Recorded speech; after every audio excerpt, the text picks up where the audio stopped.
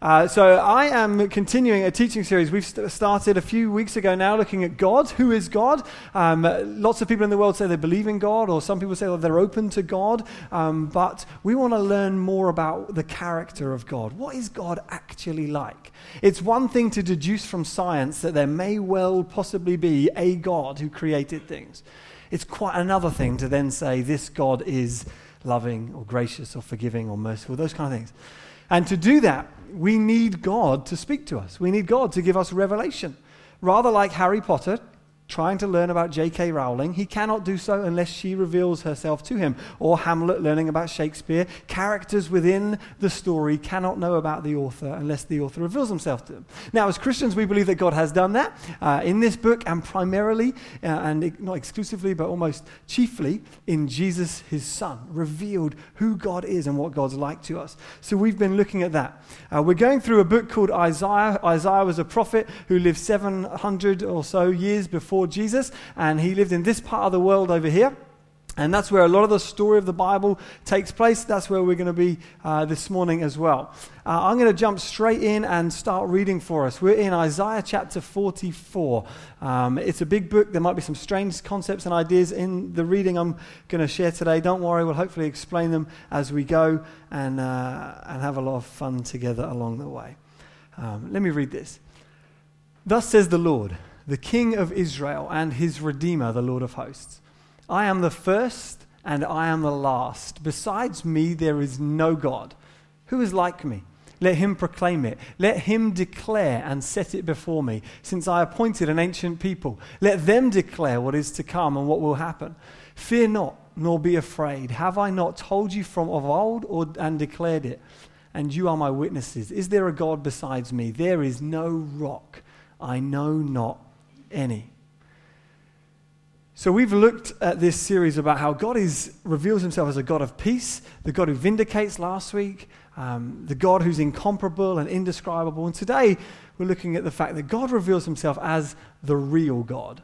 The real God. And that's a controversial statement. God isn't very politically correct. He's not too worried about the rationalistic Western world we live in. He says, I am the real God. And that's what we're looking at today. How can God make that claim? And in the reading that we just looked at together, God essentially says that he is a rock that we can build on, and he's a rescuer that we can bet on. And actually, the fabric of our lives is essentially we do that. We build on things and we bet on things. The Bible's word for that is we worship. But that's essentially the concept behind it. We're building on this and we're betting on that. A friend I was talking to the other day moved from Hungary several years ago with his family to build a life in the UK. And he did so betting on the UK economy and his own ability to get a job and to work hard. And he's done very well. They've got established as a family and a house and things. And he was talking to me the other day just saying, I built this and I'm betting on that and it's going well, but still I wrestle. Is this enough? Am I doing the right thing? Am I building wisely, if you like? And all of us are given things to build with in our lives. Stuff like the country that we come from, the time in history that we're born, our family background, that's stuff that we build with. And we go, okay, I'm going to take the stuff of who I am and the world I live in, I'm going to build a life for myself. And we live our lives betting on things as well, like choosing the decisions that we make, the education that we have, the talents that we're given with, those kind of things. We use those things to bet on things, to build on things. We might not use that language, but that's what we're doing. And this has a short-term effect and a long-term effect. And many people say, right, well, long-term, I want to get here. But what we often forget to then ask is, right, well, am I betting on the day-to-day things wisely to achieve the overall thing that I've said I want to build with my life? God says that he's the true God, and that we can build on him and we can bet on him. So I don't know, how are you using the stuff of your life to build your life? What are you building on? What are you betting on? Many of us say, well, I'm building on God, I'm betting on him. That's long term. We're agreed. I'm signed up. I'm on that. I agree with you. But the question we then have to ask is, okay, does my day-to-day existence reflect the long-term goal and aim of my life? I want to build on God. I want to bet on God. Am I living appropriately to that end as well? Now, I've heard it said before, and I think it's right, that essentially the two biggest decisions that you'll ever make in your life are this. Number one, who you're going to marry, and if you're going to marry. And number two, which God are you going to worship? Those are the two biggest decisions of our lives. Who am I going to marry, and if I'm going to marry, and who am I going to worship? Now, some of you might say, well, I don't worship a God. So, okay, tick, done that one. Well, you still have to answer that question. Although you might not worship a God, we still build and bet on a idea or concept or a thing that society or a family have told us this is what you're to do with your life. And this matters because what you value most, you get most of. This matters because what you honor most, you get most of. You get the fruit of the foundation that you build on or that you bet on. And there are things that we can spend our lives on that degrade us and that cause our souls to shrivel and for us to feel less expansively human than other things, right? We know that. We see that with, perhaps you see it obviously with addictions and people who give themselves to destructive things. It degrades their humanity somehow. And it's tragic. But that's true of everything that we do in our lives. It affects us. And this was made clear to me that the other week, I spilt something on the carpet at home, and I got the carpet cleaner out. I know. I got the carpet cleaner out, sprayed it on the floor, and it's this kind of white foam substance, and was going around the floor spraying all of the kind of mess that I'd made and scrubbing into the carpet. I turned around to see Zach, my 18-month-old, on the carpet on his hands and knees, licking the floor where I'd sprayed it. Licking the carpet cleaner. And so I kind of questioned the wisdom of what he was doing and said, stand up, son. You are not a cat. You are a human being. Act like a man. Come on. There are things that we can do with our lives that make us less than the human that we're meant to be or the thing that God's designed for us and given for us to do. Just as licking a carpet is inappropriate behavior because it degrades our humanity. That's what I'm getting at behind that.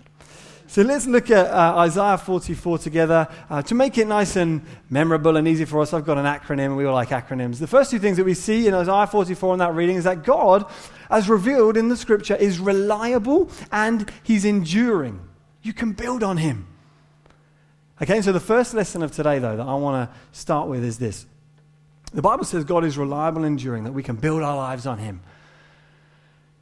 Now, put your hand up if you've And if you're not a believer, you can play this game as well. Put your hand up if you've ever doubted that God is, in fact, reliable and enduring and trustworthy. Put your hand up. Okay, keep your hand high in the air. Look around.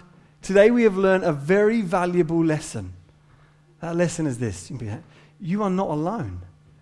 All of us doubt. All of us ask questions of God's nature and question his reliability and enduring nature in life. I mean, that's a valuable lesson right there. I could sit back down, get John up and say, all right, let's worship. There we go. We've learned something very important today. You're not alone. The question that we have to ask ourselves is, what do you do with those doubts about God's character and God's nature? Well, in the Bible, you see that God's people lived in a world surrounded by other nations who had their own gods. And the thing about other nations and other gods was that you could see them. They had statues that you could bow down to. You could pick up this idol, put it down and say, this is Asherah or Baal. I'm going to worship him. He's going to provide, or she's going to provide this for me. It was physical. There was I'm going to trust this. But for God's people, he said, don't make any images of me. Just trust me. Trust my nature. Trust my goodness. And God's people, time and time again in the Bible, went off track and off path. In fact, one philosopher has said that the big idea of the whole Bible is don't worship any other gods. God despises idols because he knows what they do to us. And as Christians, we sometimes need to be honest with one another and say, well, the reason I don't give, the reason I'm not as generous as I'd like to be with my money, the reason I don't serve the poor, or the reason I often lie to get out of a situation, the reason I find it so hard to really wait for a relationship that I know God wants for me, the reason I find it so hard to do those things, or the reason I find it hard to forgive someone or to pray or to listen to people's advice, because I doubt, I struggle with these things. And if you ever feel like that, you're part of a good group of people. All of us wrestle and have questions of our own. And in the ancient world, it was, as I said, these other gods, Asherah, Baal, Artemis, Aphrodite, and those things, they were symbols and represented other things. Things like agriculture or fertility or war, power, essentially money, sex, and power. That's what people worship then. That's what people worship now. That's what we live for. That's what we look to build on. I mean, we don't bow to Aphrodite, the goddess of beauty, but we still, many of us, build our lives making all kinds of sacrifices to get beauty because we want that. Money, sex, and power. In fact, one writer says this: we may not actually burn incense to Artemis, but when money and career are raised to cosmic proportions, we perform a kind of child sacrifice, neglecting family and community to achieve a higher place in business and gain more wealth and prestige. The trouble is that those things aren't reliable. They're not enduring. They're not secure. And when people do get the thing that they prize most, it turns them into mini gangsters and drug lords who then get really paranoid and have to protect things and become really mean-spirited and stingy because I've got what I'm after and now I have to protect it because that's my God. So Isaiah kind of is talking into that setting and those kinds of people. And this is what he says in Isaiah 44. All who fashion idols are nothing, and the things they delight in do not profit. Their witnesses neither see nor know that they may be put to shame. Who fashions a god or casts an idol that is profitable for nothing? Behold, all his companions shall be put to shame, and the craftsmen are only human. Let them all assemble. Let them stand forth. They shall be terrified. They shall be put to shame together. What's he saying here? He's saying that the makers of idols are nothing. Idols themselves are nothing. Worshipping them is nothing. It's like building on clouds. It's not building on solid ground. And that word profit, what does it profit? It's not profitable. It's reminiscent of what Jesus said in the Gospels when he said, what does it profit a man? What does it really gain a man if he gains the whole world but loses his soul? That's what's behind Isaiah. And there's this thing where he kind of says, gather round, let them all assemble and let them see what it is they worship. They should be terrified. They should be put to shame. He says, there will come a day for people like that. We call it the Simon Cowell moment. You know, like X Factor and the auditions, people who think that they are impressive and think that they can sing, stand on stage and are humiliated in front of the nation. We call it entertainment. And Simon Cowell shoots them down to size. It's that moment that reality dawns in a very painful way. One day, Isaiah says, that's going to happen to everyone. Fake gods don't endure. And at the end, they'll be revealed as the deceptive and weak things that they are. They're not worth building on. The real God is reliable and enduring. And to help with that, I've came across this video recently that I found very inspiring and helpful. It's 2 minutes long. We're going to have a look at that. It's a quote by a man called Malcolm Muggeridge, who was a writer during the last century. Great name, Malcolm Muggeridge. And this is a quote of his. We look back upon history and what do we see? Empires rising and falling, revolutions and counter-revolutions, wealth accumulated and wealth dispersed. Shakespeare has spoken of the rise and fall of great ones that ebb and flow with the moon. I look back upon my own fellow countrymen of England, once upon a time dominating a quarter of the world, most of them convinced in the words of what is still a popular song, that the God who made them mighty shall make them mightier yet. I've heard a crazed, cracked Austrian announce to the world the establishment of a German Reich that would last 1,000 years. I've seen an Italian clown saying he was going to stop and restart the calendar with his own ascension to power. I've seen a murderous Georgian brigand in the Kremlin acclaimed by the intellectual elite of the world as a wiser than Solomon, more humane than Marcus Aurelius, more enlightened than Ashoka. I have seen America more wealthier and in terms of military weaponry more powerful than the rest of the world put together, so that had the American people so desired, they could have outdone a Caesar or an Alexander in the range and scale of their conquests, all in one lifetime, all gone with the wind. England, part of a tiny island off the coast of Europe, threatened with dismemberment and even bankruptcy. Hitler and Mussolini dead, remembered only in infamy. Stalin is a forbidden name in the regime he helped found and dominate for some 3 decades. America is haunted by fears of running out of the precious fluids that keeps the motorways roaring and the smog settling, with painful memories of a disastrous campaign in Vietnam and the victory of the Don Quixotes of the media as they charge the windmills of Watergate. All in one lifetime, all gone with the wind. Behind the debris of the fallings of our solemn supermen and imperial diplomatists lies the gigantic figure of one person, because of whom, by whom, in whom, and through whom mankind may still survive, the person of Jesus Christ.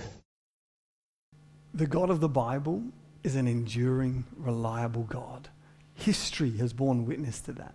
I know when I was first investigating the claims of Jesus, there's a verse in the book of Acts that always stood out to me. When the early Christians were being mocked for their faith and they were being tried for believing something that was illegal, that was getting the Jewish people into trouble, the leaders of the Sanhedrin, one man said, let them go, because if what they're doing is just of man, it'll fail. But if it's of God, who can stop them? And worse, he said, we may even find ourselves opposing God. All in one lifetime, all gone, apart from God, the reliable and enduring one. Build your life on him. Make daily decisions to build your life on him. With a small amount of faith or trust that you can muster, say, I'm going to make a decision to trust him. With the time allocation that I'm giving, I'm going to use it to build things that are important to him. I'm going to prioritize things that are priority to him and to his life in me. I'm going to build on them. Decide what you want your end goal to be and build appropriately. The daily decisions that we make, how we spend our money, what we do with our time, how involved we get in building God's people and serving in church is part of how we build. I know people who said to me, I don't feel connected to church life. I say, what are you building? How are you building that? Are you part of a small group community? No, I'm not. Oh, okay. Do you come on Sundays and kind of build friendships with people? Oh, no, I find that hard. Oh, okay. Do you serve in some way? No, I can't. Okay, that's fine.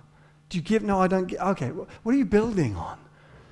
It's not that we have to give ourselves to an organization, but it's what we do to build on things. The Bible says don't give up meeting together. We need that for one another. Jesus says where your treasure will be, there your heart will be also. That's how we build, day by day, those kind of decisions. And Jesus says seek first the kingdom of God, and everything else will be added to you. Okay, so God is the real God that is reliable and enduring. But also, as we're going to go on to see, he's our God who is alive and life-giving. You can bet on him. You can build on him and you can bet on him. Now imagine you were walking on a journey somewhere and you came to a crossroads and you didn't know which way to go. There was lots of different paths. But fortunately for you, at the crossroads were all of the world's religious leaders and gods. All of the gods and religious ideas and all of the prophets who've ever lived, including Jesus, all of these. Who are you going to ask for advice? You're going to ask the one person that's actually alive. Jesus, the one who actually defeated death itself. I'm going to ask him for advice. All of the other world's religions are based around believing in, trusting in dead gods, dead religions. And Isaiah, in this next section that we're going to read, he goes on a bit of a rant about this that's very non-politically correct. And that's okay. Because it's the Bible. The Bible can insult people and get away with it. I couldn't do it. I'd get nasty emails. But Isaiah can do it. So we're going to read that. You see, that is the key difference between God and all the other gods. The key difference between Jesus and all the other world's religions and leaders is that Jesus is alive. Okay. Isaiah says this. The ironsmith. So he starts painting this picture of how people make gods now. The ironsmith takes a cutting tool and works it over the coals. He fashions it with hammers and he works it with his strong arm. He becomes hungry and his strength fails. He drinks no water and is faint. Are you going to worship a god or are you going to worship something that saps your energy? Or are you going to worship someone who renews your strength, the Bible says? It's what Isaiah's starting to do, saying, isn't it silly you worship something that you had to build, and in building it you got tired? It's a strange God. Okay, let's carry on. The carpenter. So he's had to go ironsmiths. Now the carpenter stretches a line. He marks it with a pencil. He shapes it with planes and marks it with a compass. He shapes it into the figure of a man with the beauty of a man to dwell in a house. He cuts down cedars, or he chooses a cypress tree or an oak and lets it grow strong among the trees of the forest. He plants a cedar and the rain nourishes it. Then it becomes fuel for a man. He takes a part of it and he warms himself. He kindles a fire. He bakes bread. It's me baking bread. Also, he makes a god and worships it. He makes it into an idol and falls down before it. Of course. Half of it he burns in the fire. Over the half he eats meat. He roasts it and is satisfied. Also he warms himself and says, I am warm. I have seen the fire. And with the rest he makes it into a god, his idol, and falls down to and worships it. He prays to it and says, deliver me, for you are my God. It's ridiculous. Absolutely ridiculous. You're supposed to read that and go, who would do that? Oh, I do. I pursue money, sex, and power. I turn earthly things into heavenly things. I worship things that sap all of my strength and energy, but I devote my life to them. I bet on them. The difference between the creator God and created gods is seen here by contrast. In other things that we've looked at in previous weeks, it's seen through simile and metaphor, like the mountains and eagles and these glorious images from creation. And now it's we're going to learn about God by looking at what he's not like. The creator God is different from created gods. Created gods need you in order to exist. The creator God does not. Whether you believe in God or not does not affect him one bit, in a sense. It doesn't affect his existence, whether or not he does. If someone says, I don't believe in God, I don't think he goes, I need you. Please believe in me. Without you, I've got nothing to do. He doesn't. The creator God does not need us. Created gods are made by man. The creator God made man. That's the claim of the Bible. See, a lot of people would say our religion is made by man, gods are just invented by man, and they are absolutely right, except for one, the creator God. Created gods need rain to nourish them. They are trees and they're earthly. The creator God sends the rain. Created gods need houses to live in, shrines to sit up nice and cozy in the winter and keep warm. The creator God, the Bible says, not even the highest heaven can contain him. He doesn't need upgrading. You don't need to take him to the Apple store to get him fixed. When your contract runs out worshiping that God, you haven't got to get a new one that's slightly better, but it looks different, but it does the same thing as the one before, but I convince myself it's better. I speak as an Apple addict. The key in this reading is this, that the created gods are dead. They don't have any life of their own, but the creator God is alive and living. He's a person to live with, to interact with, to get to know, to explore, to question, to doubt, to wrestle with. You can't do that with created gods. They can't handle it. If I can be a little bit bold in this next bit and say this, Muslims often get very agitated and very angry when anyone does anything slightly blasphemous or irreverent towards Muhammad or their God. Why? Because he's not a real God. He needs people to defend him. Christians don't. Our God is fine on his own. He exists. He rules and reigns. Other things, they might look impressive. They might have a big following, but they're dead. Like a sports car with no engine. Very impressive on the outside. I want to buy one. But no engine, no power to get it going. Now, Riley and I are planning on going to the Natural History Museum in London this summer. I'm very excited. He doesn't know what, but he's excited because it's the museum. And there are dinosaurs in it. And I showed him some photos of when I went to this museum before to help him imagine what it's going to be like. And he's been very excited about visiting this museum, talks about it a lot. Whenever he says, tell me a story, the story has to involve a museum. He's that excited. Anyway, he saw these pictures, and there was a photo of me standing next to an animatronic T-Rex. And his face changed.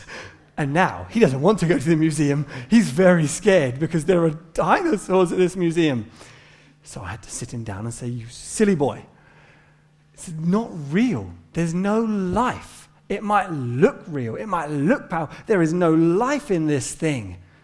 We went to a dinosaur park the other day, and there was these animatronic dinosaurs, and he walks around like this. And I'm like, you fool! He's not real. He's dead. And many of us live worshipping gods that are dead. They look impressive. They look like we can bet on them, that we can build on them, but they're dead. Obviously, I didn't call my son a fool. Maybe. If you're going to bet your life on something, bet it on someone who's living. See, Jesus defeated death, as John reminded us earlier, and he didn't come back as a ghost. This was no animatronic. When his disciples saw him, they were freaked out, as you'd imagine. And so what did Jesus do? He did something very unusual. He said, give me some fish. He ate some fish.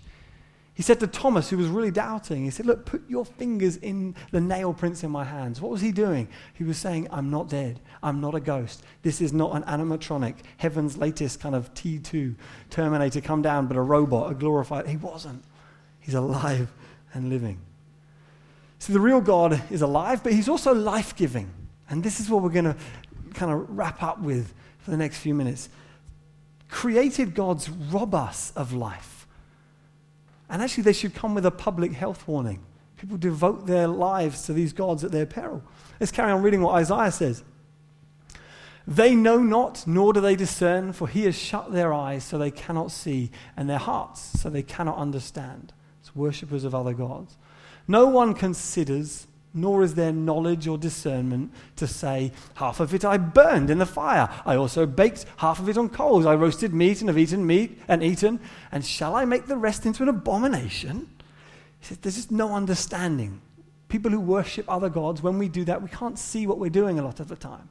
Shall I fall down before a block of wood? He feeds on ashes. A deluded heart has led him astray, and he cannot deliver himself. Or say, is there not a lie in my right hand? What's he doing? He's saying, created gods delude you. Created gods degrade you of your humanity. We return to the image of Zach licking the carpet that we started with. When we worship things other than the creator God, we cannot see the foolishness of what we're doing a lot of the time. But they deludes us, degrades us. Now, and I speak as a Christian. I have decided that God is the God I'm going to build and bet on. But day in, day out, I'm often drawn to look to other things. Money, sex, and power. This is what I need. If I make decisions to get these things, I'll be content. And I'm a Christian, and I still do that. This is not a Christian, non-Christian thing. This is a human thing. The human heart is an idol factory. It's what we do. It's part of the product of living on the earth that we do. The Bible says that he who loves money will never have money enough. But you could equally say he who loves sex will never have sex enough. He who loves power will never have power enough. You're always going to be chasing it.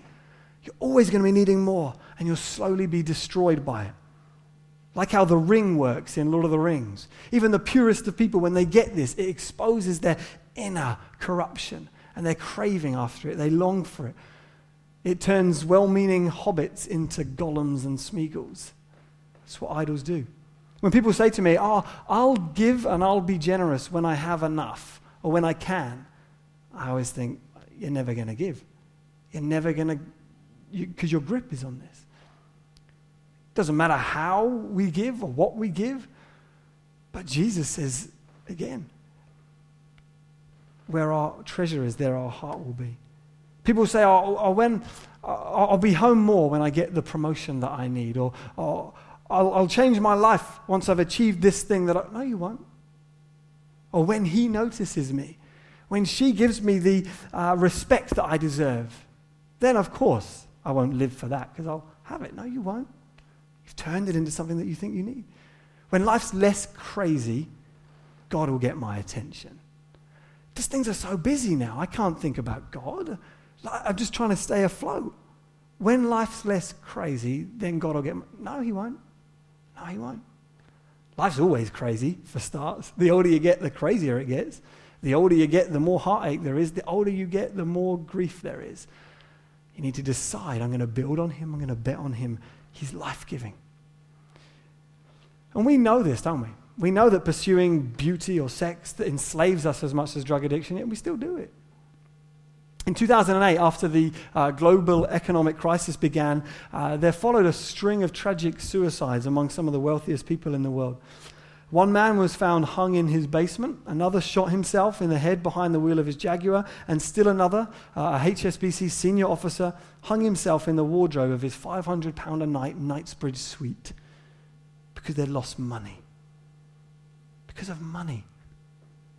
See, we bet on and we build on things for so long that we can't see the ridiculousness of it.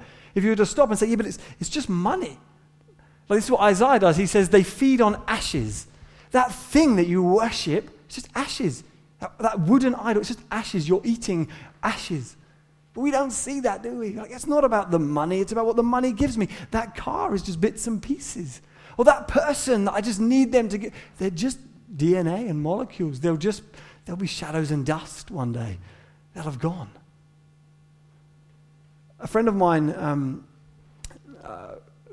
she was a teenager, she says she struggled with eating disorders of all kinds and was just destroyed by personal self-image. And she came across a song that really helped her. And the lyrics of this are quite powerful. The song's essentially about someone else who's also struggling with self-image and beauty and eating issues. And the song's about how she realized that the mirror that she looks to for her approval it's just a piece of glass. It's nothing. And the lyrics of the song are this. She sings, I won't, you'll be relieved to know. Who are you that lies when you stare in my face, telling me that I'm just a trace of the person I once was? Because I just can't tell if you're telling the truth or a lie. On you, I just can't rely. After all, you're just a piece of glass. Just a piece of glass. That's what Isaiah's looking to do. They're feeding on ashes. And he's speaking boldly because when you're living in that, when you're pursuing money, sex, and power, you need to be shocked out of it sometimes. Fake gods, career gods, mirror gods, money gods, sex gods, they rob you of life. There's only one God that doesn't. He's the living one.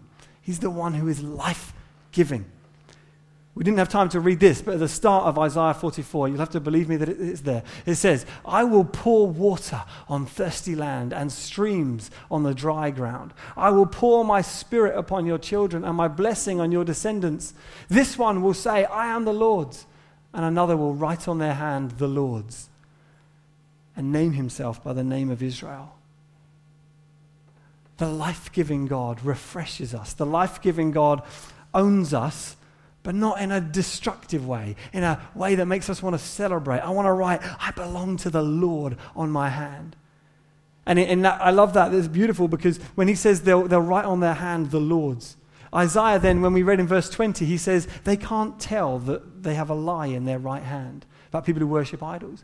That he's using that image of hand in different ways. You can grasp an idol and you're grasping a lie in your hand, or you can write on your hand the Lord's.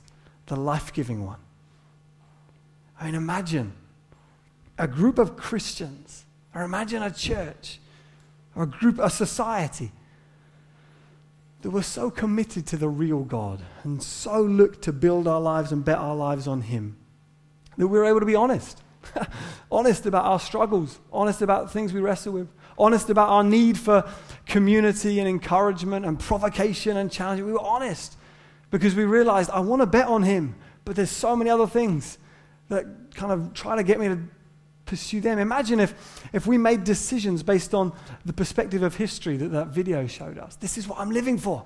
Everything else serves that end. The job that I work, the kids that I raise, they're serving that end. He's the one who endures and always will be. And everything I do now goes to him. So when I work, I'm honest in my dealings. When I'm in the staff room, I'm not gossiping like others. Why? Am I more moral than them? No. I'm just building on different things. Am I a better person than people? No.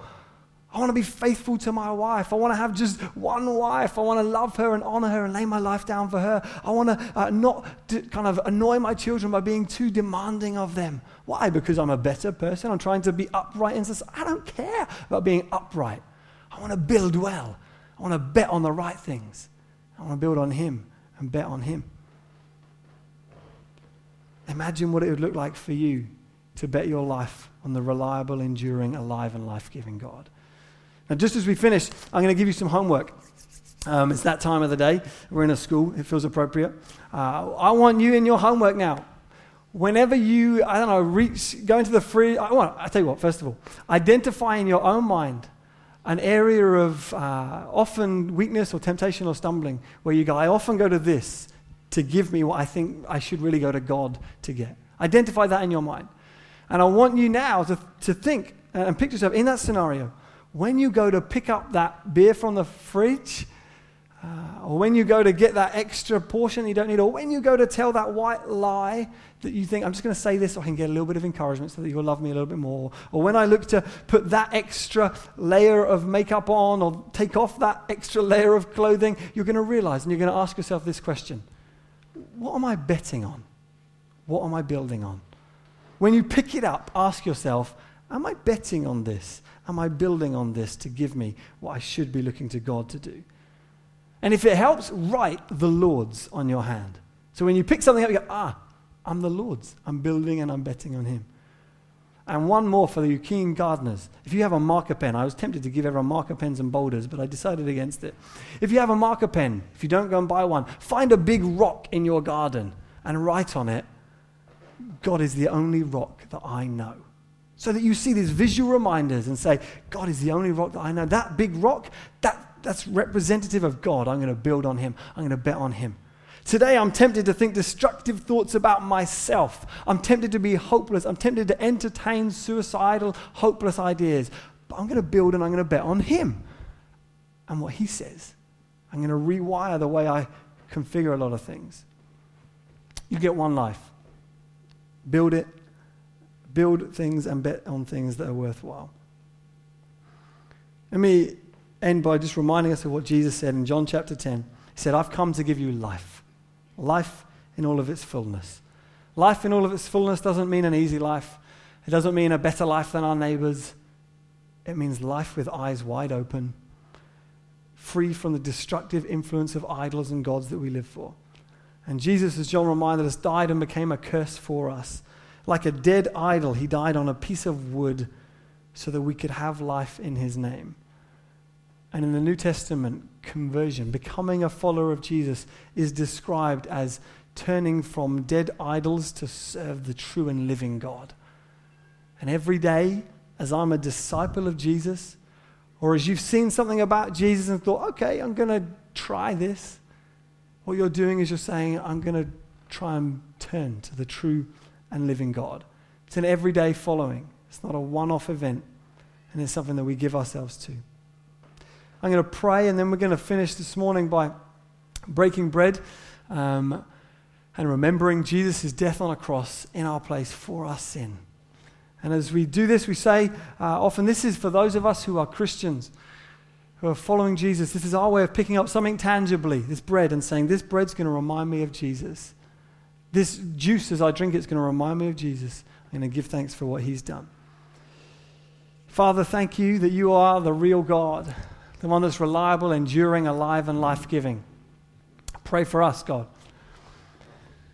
that you would help us to be those who turn daily from serving dead gods to serve the true and living God. I thank you for this church. God, thank you for their partnership in the gospel. And ask, God, that we would all of us know increasing levels of life from the life-giving God. Amen.